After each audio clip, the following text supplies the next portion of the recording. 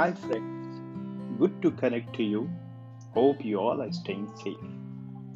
In continuation to our series, I'm happy and excited to share a fresh story with a message. So the story goes like this that in ancient times, a king had a boulder placed on a roadway.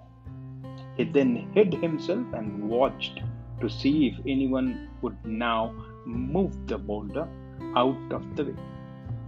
Some of the king's wealthiest merchants and courtiers came by and simply walked around it.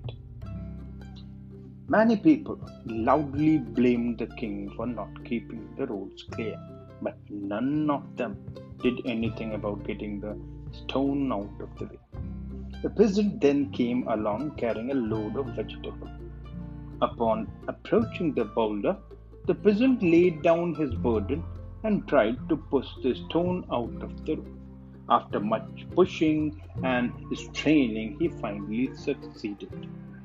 After the peasant went back to pick up his vegetables, he noticed a purse lying on the road where the boulder had been. The purse contained many gold coins and a note from the king, explaining that the gold was for the person who removed the boulder from the roadway. So, from the story, it is very clearly evident that every obstacle, challenges, and limitations we are coming across in our lives gives us an opportunity to improve our circumstances.